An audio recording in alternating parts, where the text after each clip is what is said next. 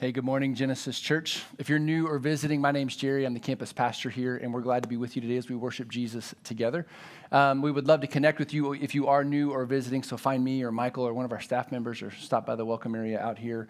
But first, I want to start and just pray together. I want to ask for the Holy Spirit's guidance as we open up God's Word together. So would you pray with me?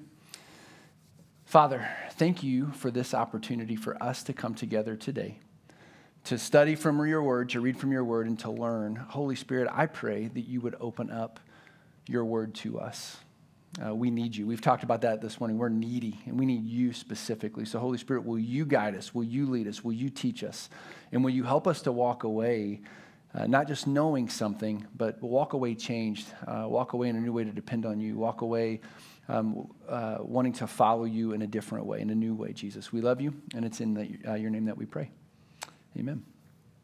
So a few weeks ago, I read a memoir by a guy written by a guy named Paul Hewson. Now, you probably don't know who Paul Hewson is, but I bet you know his stage name, Bono, as in the lead singer of the epic rock band U2. And if you're like, I didn't know Paul Hewson, I don't know Bono, I don't know U2, I don't know what to tell you. You've been missing out on some of the world's best music for the last 40 plus years. And so obviously, clearly, I'm a big fan. And so I thought this is going to be really cool to learn like what it's like to live as a rock star. What's this guy's life been like? And the fascinating thing throughout the book, he talks about relationships with his mom, Iris, and his dad, Bob, his brother, his bandmates, his wife, Allie, their kids. I mean, he weaves relationships throughout.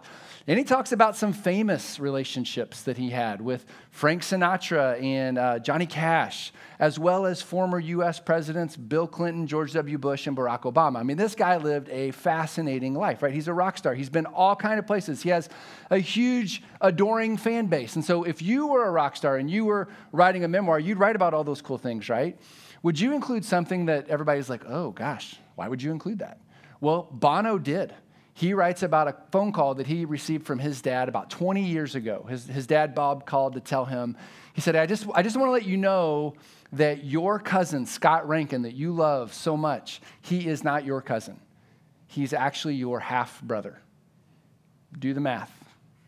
Bono's dad was calling to say, hey, I just need to let you know that at some point in the past, I had an affair with your Aunt Barbara, your mom's sister, right? Yeah, some of you are like, oh, yeah, I don't know why I included it in the book. I wouldn't. I was like, I'm cool, I'm famous, I traveled all these places. My family's a mess, right? It makes him sound like he's from the hills of Kentucky. My in-laws are from Kentucky. I can say that. It's okay. It's okay. But here's the real lesson. Here's the big lesson I learned. It doesn't really matter how rich and famous you are. It doesn't matter how much money you acquire. It doesn't matter how many famous friends you have, how many continents you visit. If you have a family of origin, which we all do, then you probably have some dysfunction there, right? All families have skeletons in their closet. And so today we're going to look at the life of a young man named Joseph who, like Bono, lived a fascinating life. But he also came from a family that was an absolute mess. In fact, his family is such a mess. If you're like, no, my family's a mess. Well, I think you're going to leave feeling pretty normal or feeling good about your family today because this family is pretty unique, okay? Now, when you hear me say Joseph, you might think, well, are we talking about Joseph, the father of Jesus, the earthly father of Jesus? No, that's not this Joseph. This Joseph was born a few thousand years before Jesus walked the earth. And let me tell you a little something about his family, just so you can understand the baseline. He had a father named Jacob, who also goes by the name Israel. He had a mother named Rachel. You'll learn about her next week. And he had a little brother named Benjamin. So far, sounds pretty normal. He also had 3 stepmoms, one of which was his mother's sister. Okay, yeah, so you're like, oh, that's weird. It is weird. And he had 10 older stepbrothers. That's his family. That's what he grew up in, okay? Now, you've probably heard the phrase, if mama ain't happy, ain't nobody happy. If you're living with 4 mamas and 12 boys, ain't nobody ever happy ever. Ever.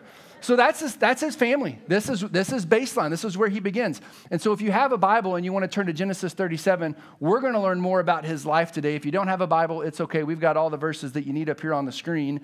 Let's jump into Genesis 37, verse 2. It says this. This is the account of Jacob's family line. Now remember, Jacob is his father, Joseph's father. Joseph, a young man of 17, was tending the flocks with his brothers, the sons of Bilhah and the sons of Zilpah. You might think, well, who are they? They're just 2 of Joseph's stepmoms. And he brought their father a bad report about them. Now, there's a couple of details here. We learn that Joseph is 17. My oldest son, Jude, turned 17 yesterday. He's a junior in high school. So if you need like a frame of reference, think junior in high school. And we learn that he's working alongside his brothers out in the field, and he brought his dad a bad report. And at first you might think, he was a tattletale, like all little brothers. Yeah, but there might be a little bit more to it than that. Kent Hughes notes that in the original Hebrew, the word for bad report is always used throughout Scripture in a negative way, as in someone that gave an untrue report. Can you imagine a little brother that would make up a story about his brothers to get them in trouble? Joseph. He's like the rest of us, right? He's a tattletale. He's making up stories to get his brothers in extra trouble, but that's not all. Look at verse 3. Now Israel, or Jacob, these are the same people. These are Joseph's dad. Now Jacob loved Joseph more than any of his other sons. How many sons did he have? He had 12, and Joseph was his favorite. So you might think, well, what made him the favorite? What would make someone the favorite? Is he the oldest? No. Was he the youngest? No. He's number 11 of 12. Why was he the favorite? Well, the answer is simple and complicated. He's the favorite because he was the firstborn son of his dad's favorite wife. I think it's a good thing to have a favorite wife. I've had a favorite wife for 22 years. We just celebrated our anniversary last month. She's also my only wife, okay? Which is the way that God intends for marriage to work. One man and one woman, married for life. Jacob had 4 of them. Things were complicated. And on top of that, he didn't just have a favorite wife, he had a favorite son. Now, by show of hands, participate with me here. How many of you think it's a good idea for parents and grandparents to play favorites? If you raise your hand, you probably thought you were the favorite. Oh, I saw a hand. You probably think you're the favorite. By show of hands, how many of you think your grandparents and parents played favorites? You probably weren't the favorite. We can help you with some counseling, okay? Like, I'm just telling you. Look, we laugh. Families are complicated. But look, if you don't have kids yet, or if you do have kids and you don't know this, it's just never a good idea to play favorites. But Jacob, he didn't learn that lesson. He wanted to play favorites. But that's just the beginning. There's so much more to this. So look back at verse 3. Now Israel, or Jacob, loved Joseph more than any of his other sons because he had been born to him in his old age, and he gave him an ornate robe. Now this ornate robe is where we get the sticker for this week's story. They're available in the lobby out there if you want to grab one, okay? And throughout history, people have thought, for some reason, that this was probably a multicolor rainbowed coat. It might have been. I couldn't find any research that says that that's what it was. But what we do know is it was probably a coat or a tunic that would have gone down to his wrist, down to his ankles, and it would have been a status symbol. If you wore this coat, it was to let everyone know you were special. In this instance, you're your dad's favorite, and you're going to get the lion's share of dad's inheritance over all the rest of your brothers. Now, it's back to school season, so let's just put this in our context. Imagine that you took your kids or grandkids out for back to school shopping and you're like, hey, you're my favorite. Here's a brand new pair of Jordans. The rest of you were going to Goodwill. How's that going to go? It's not going to go well. You don't do that, but that's what his dad did. And so over time, Jacob's favoritism coupled with Joseph's immaturity, and that coat drove his brothers crazy. It wasn't good. Look at verse 4. When his brothers saw that their father loved him more than any of them, they hated him, and they could not speak a kind word to him. You don't say. No surprise there. But here's what's worse. Joseph starts having a series of dreams. Now, and he has these dreams on several occasions that his family, they're all going to bow down and worship him. It is not bad to have a dream like that. How you share it, you might want to think about. So instead of like going to his dad and saying, hey, Dad, I'm having these dreams. What do you think this means? He goes to the breakfast table wearing his big coat. And he's like, guess what, everybody? I had a dream. I was wearing this coat and all of you bowed down and worshiped me. That's probably going to happen someday. How do you think his brothers responded? They wanted to kill him, literally. Like they were coming up with plots to kill him, and they were going to have their chance by the end of Genesis 37. So end of Genesis 37, all the boys go off to tend sheep out in the field. And Joseph's dad says to him, hey, I want you to go check up on your brothers. Bring a report back for me. Good idea, Dad, right? So here's the thing. They're 60 miles. When Joseph finds his brothers, they're 60 miles away from home. They're way outside of Dad's safety bubble for Joseph. And when they see him in the distance, they say, here comes that dreamer with that stupid coat. Let's take him out. And they literally come up with the plan to throw him in a pit, a cistern, and they're going to leave him to die by starvation or by whatever means possible. And that's exactly what they did. They tore his coat off, they throw him in the pit, and then they sit down to eat lunch. You ever had a weird lunch meeting? That's a weird lunch meeting. So he's in the pit, and one of his brothers says, this just doesn't sit right with me. He's our brother. We don't want to feel guilty for killing him. I did notice that there's some slave traders over there, though. We should sell him, and that way we can make some money, and we don't have to feel bad about it. And that's what they did. They sold their brother into slavery. Now, that's a dysfunctional family. On top of that, they tore his coat. They dipped it in animal blood. They take it to their dad and said, we think Joseph's dead. And his dad believed it. And so they fake his death. They sell him into slavery. And now I want you to imagine you're Joseph. Can you even imagine what that must feel like? Well, Genesis 39 tells us what happened next. Now, Joseph had been taken down to Egypt. Potiphar, an Egyptian who was one of Pharaoh's officials, the captain of the guard, bought him from the Ishmaelites who had taken him there. Now, put yourself in Joseph's shoes. How do you think you would feel? Just imagine the emotion of the moment. Do you think he felt betrayed? I do. How can my brothers do this to me? It's not my fault. I'm dad's favorite. That's dad's decision. That's not my decision. Maybe he felt angry or bitter. I mean, he was young. He had his whole life ahead of him, but now his future looks hopeless. I have to imagine he struggled with depression because he had all this freedom, and now he's going to be forced to live as a slave. If I were him, I'd feel homesick.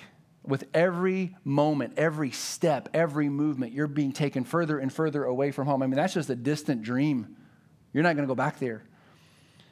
Here's one. Do you think he felt forgotten by his brothers, by his family? Is anybody going to come look for me? Maybe he felt forgotten by God. I mean, I think I would struggle to feel forgotten by God. I mean, where is God in all this? Why wouldn't God protect him? Well, according to the writer of Genesis, God was very aware of his situation. Look at Genesis 39:2. The Lord was with Joseph so that he prospered and he lived in the house of his Egyptian master. Now, since we're in church, you might think, well, of course God was with him. That's sure. I knew you were going to say that, but there's more to this than meets the eye, okay? The original Hebrew word for Lord here is the word Yahweh, as in the personal name of God. Yahweh is used 8 times in Genesis 39. 4 of those times, here's the big takeaway, 4 of those times, it is used to say Yahweh, the personal God, was with Joseph. So in other words, here's what we learned. During the darkest time of Joseph's young life, when nothing seemed to make sense, Yahweh, the personal covenant God of Joseph's ancestors, he was near, he was close, he was at work in spite of all of Joseph's horrible circumstances. And throughout this part of Scripture, honestly, we don't know much about Joseph and his relationship with God. But what we do learn is that as Yahweh was with Joseph, Joseph seems to learn to walk with and trust Yahweh. And if you keep reading, what you discover is that even though Joseph is forced to live as a slave, Yahweh is with him to the point that his new master, Potiphar, takes note. Look at Genesis 39, verse 3. When his master saw that the Lord Yahweh was with him and that the Lord Yahweh had given him success in everything he did, Joseph found favor in his eyes and became his attendant. Potiphar put Joseph in charge of his entire household, and he entrusted to his care everything that he owned. So even though he's a slave, he actually gets to enjoy a little bit of independence and some respectability in Potiphar's house. He trusts him until Potiphar's wife discovers that Joseph is young and very handsome, and she begs him, demands that he sleep with her. And he says, I am not going to do this and sin against my God. I'm not going to do this and sin against my master. And she falsely accuses him of rape. He is thrown into prison. So he goes from being a slave to being thrown in the king's prison, and his life just continues to spiral down from dad's favorite to a slave to a prisoner. But there was still a constant. Genesis 39, verse 20, but while Joseph was there in the prison, the Lord Yahweh was with him, and he showed him kindness and granted him favor in the eyes of the prison warden. So the warden put Joseph in charge of all those held in the prison. and he was made responsible for all that was done there. Verse 23, the warden paid no attention to anything under Joseph's care because the Lord Yahweh was with Joseph and gave him success in everything he did. Now, this poor guy, his life just continues to spiral downward. He can't seem to catch a break, but in spite of all of those challenges, Yahweh, the personal creator God, is with him and continues to lift him up no matter how much life drags him down. But after several years of serving in the prison, Yahweh is going to lift him to a place that he would have never anticipated or imagined being in. Through an unexpected series of events, Pharaoh, the king of Egypt, has this series of dreams that terrify him. And he's looking for someone to interpret them. And he hears through the grapevine that there's this man named Joseph down in the prison that can interpret dreams. Look at Genesis 41:14. So Pharaoh sent for Joseph, and he was quickly brought from the dungeon. Then he shaved and changed his clothes. He came before Pharaoh. Pharaoh said to Joseph, I had a dream and no one can interpret it, but I have heard it said that you, when you hear a dream, you can interpret it. Now, if you want to talk about some pressure, Joseph is standing in front of the most powerful man in the land. This man has the power to kill him or to set him free. And I want you to listen to Joseph's response. The task is, hey, can you translate my dreams? And Joseph in Genesis 41:16 says, of course I can. Why did you wait so long to call me? What's in it for me? Maybe what you would expect him to say, maybe what we would want to say, but look at what he actually says. I cannot do it, Joseph replied to Pharaoh.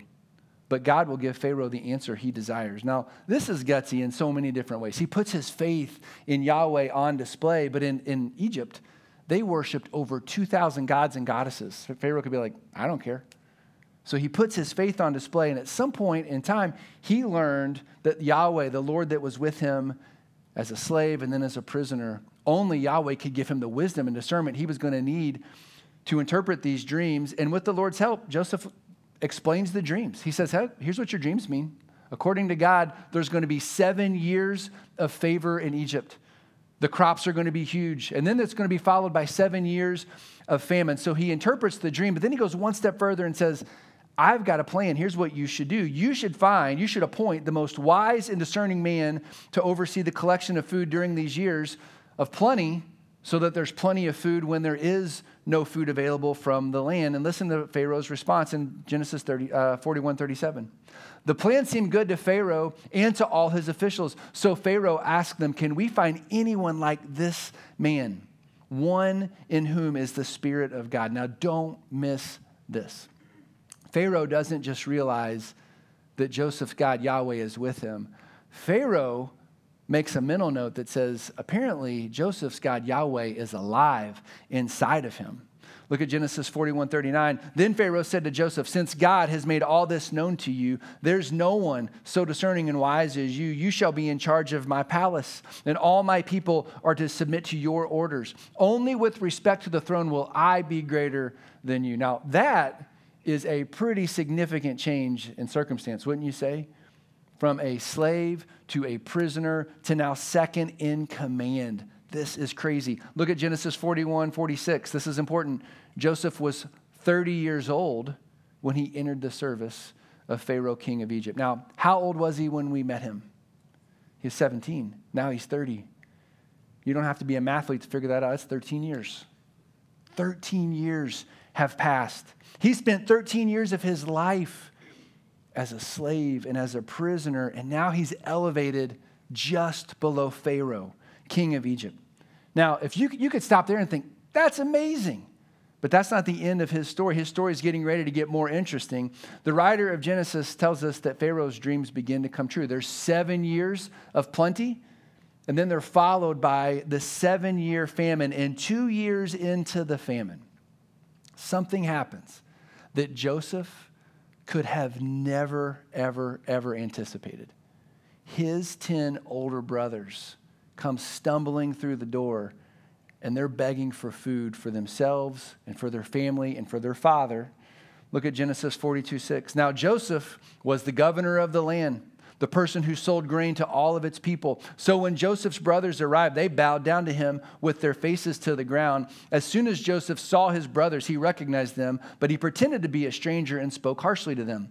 "Where do you come from?" he asked. "From the land of Canaan," they replied, "to buy food."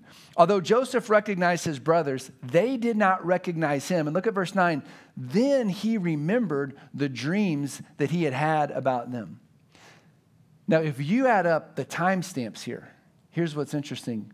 We know that Joseph would have been somewhere around 39 to 40 years old. So do the math. It's been about 23 years. 23 years ago, these guys had faked his death. 23 years ago, these guys had sold him into slavery, and now they're helpless, and they're hungry, and they're begging. And they don't know that the man that they're begging is the guy that they have tortured when he was younger. And remember the dream he had when he was 17? What was the dream? They would all come and bow down and honor him. It's being fulfilled right in front of Joseph. Now, I want you to imagine you're Joseph. You're second in command. You are powerful. And the people that have wrecked your life, they have ruined your past. They are bowing down in front of you. What would you want to do to them? Would you want to seek revenge? You know what? Don't imagine that you're Joseph. Just imagine that you're you. Imagine that there's somebody that's hurt you. Somebody that has caused you pain in the past. Somebody that was a big speed bump in your life. Maybe it was a boss that fired you or passed over you for a promotion. Maybe it was a bully to you or your children. A coach who didn't play you or one of your kids. Maybe it was a spouse that left, a parent that neglected you. Everybody got your someone or your someones. We all have them. Now, think of all the ways you've wanted to seek revenge against them. I mean, there's so many ways you can retaliate. You might be able to retaliate legally and sue them. You could retaliate verbally and light them up. You could retaliate physically against them. You could retaliate relationally. You could turn everyone against them so everyone's on your side and now they're on the outside. Or here's a fun one. You can just pretend they're dead and you can just go on with your life. Now, I don't know if any of those thoughts have ever crossed your mind, but this is the situation that Joseph finds himself in. And if you go and read through the story for yourself, what you discover is this was a really emotional, painfully emotional process for Joseph. But eventually, he feels that the best thing that he can do is to reveal his true identity to his brothers. And so he does. Genesis 45, verse 3. Joseph said to his brothers, "I am Joseph. Is my father Jacob still living?" Listen to this. But his brothers were not able to answer him because they were terrified at his presence. Yeah, I bet they were. I mean, that's a pretty terrifying place to be in. Joseph has all the power. He can do anything he wants, any kind of revenge he wants to get right in front of him. 45 verse 4. Joseph said to his brothers, "Come close to me." And when they had done so, he said, "I am your brother Joseph, the one you sold into Egypt," just in case you forgot. Verse 5, "And now don't be distressed and don't be angry with yourselves for selling me there, because it was to save lives that God sent me here."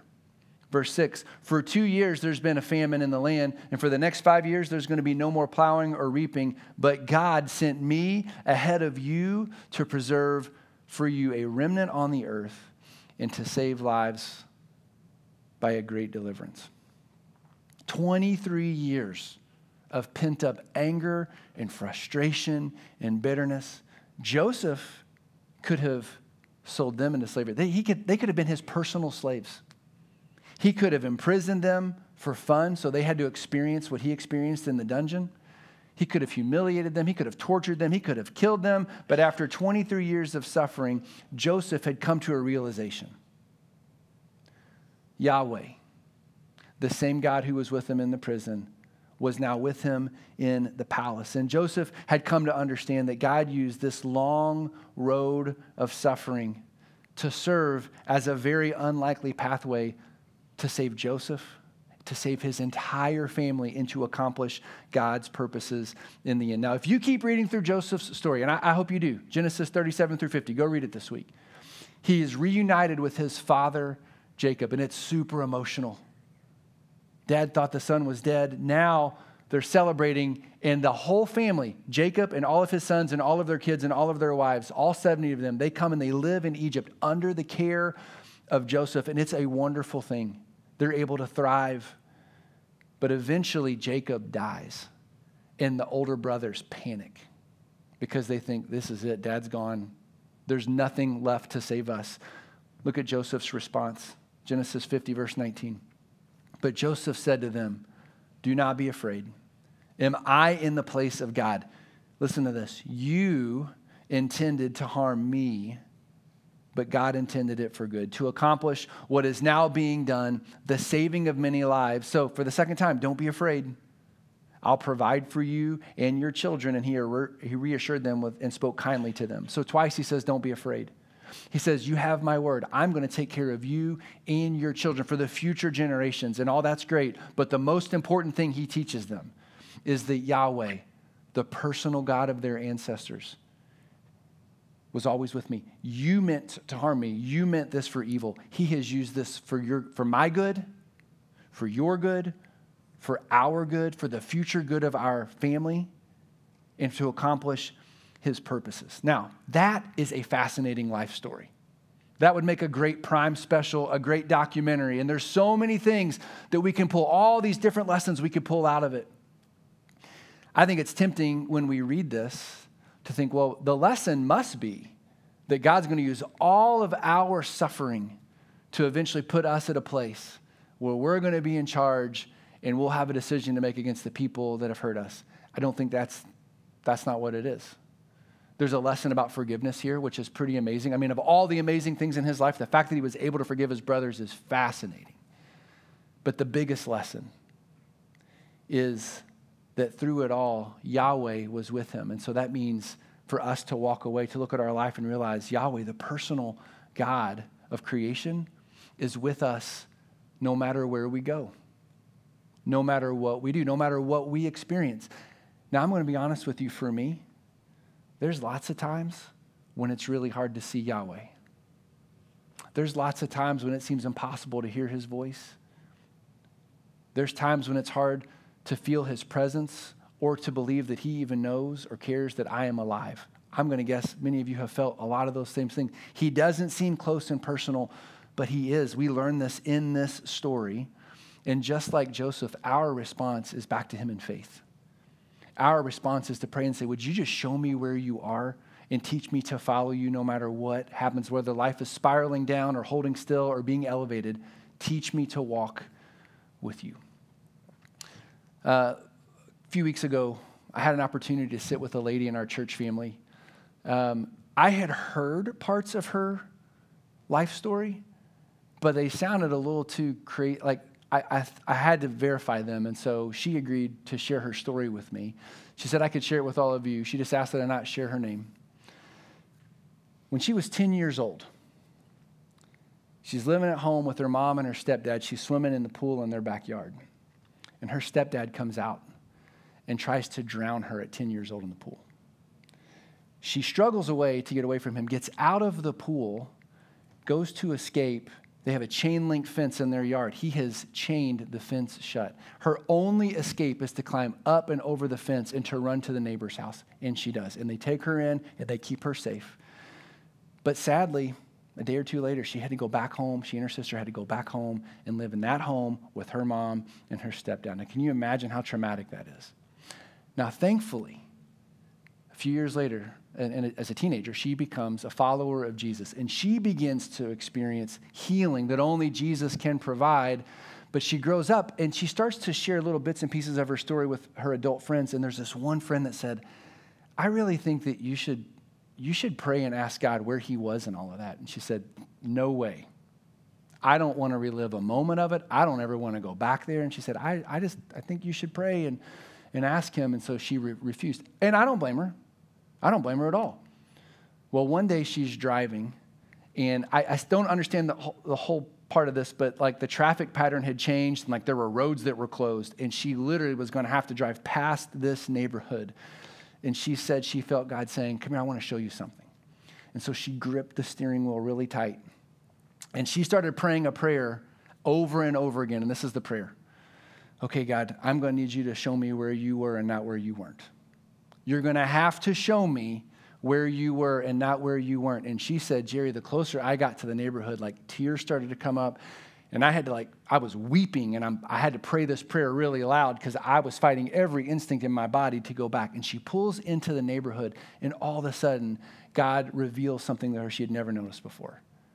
He said, the people that lived here, they were the people that had you over for dinner all the time, you and your sister. And remember this house over here, these are the people, you stayed the night with them frequently. They took great care of you. And this is the house of the people that took you and your sister to church every Sunday. And don't forget the house of the lady, the young mom with the little boy who invited you to come and babysit their son so that you could be out of your house. Like somehow this young mom knew that this young girl needed to be away from her home. God shows her all of this and says, my presence has always been with you. And then she starts to realize they were all Christians. They're all following Jesus. They're just living out his command to love their neighbor. And she was just overwhelmed with emotion, as you can imagine.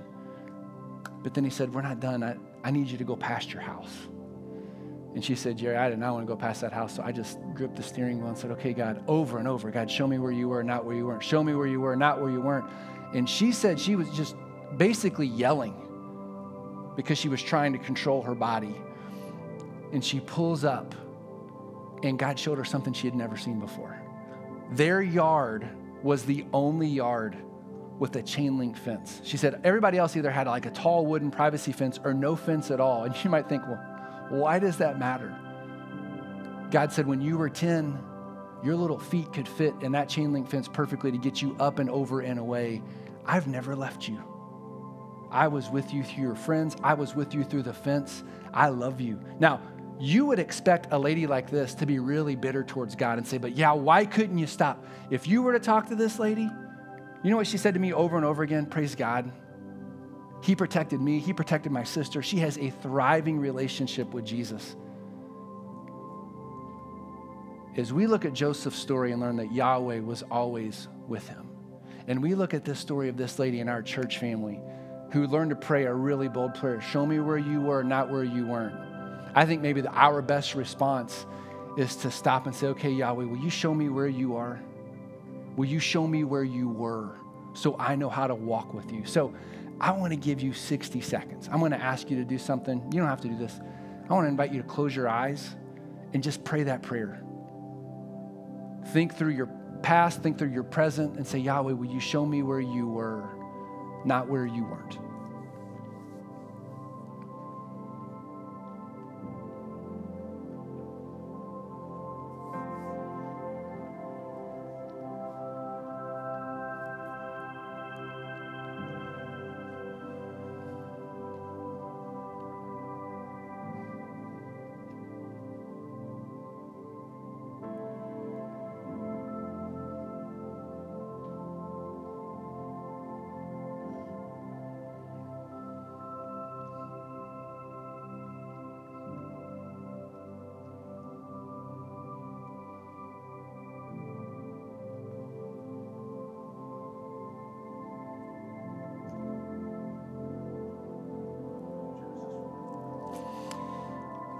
I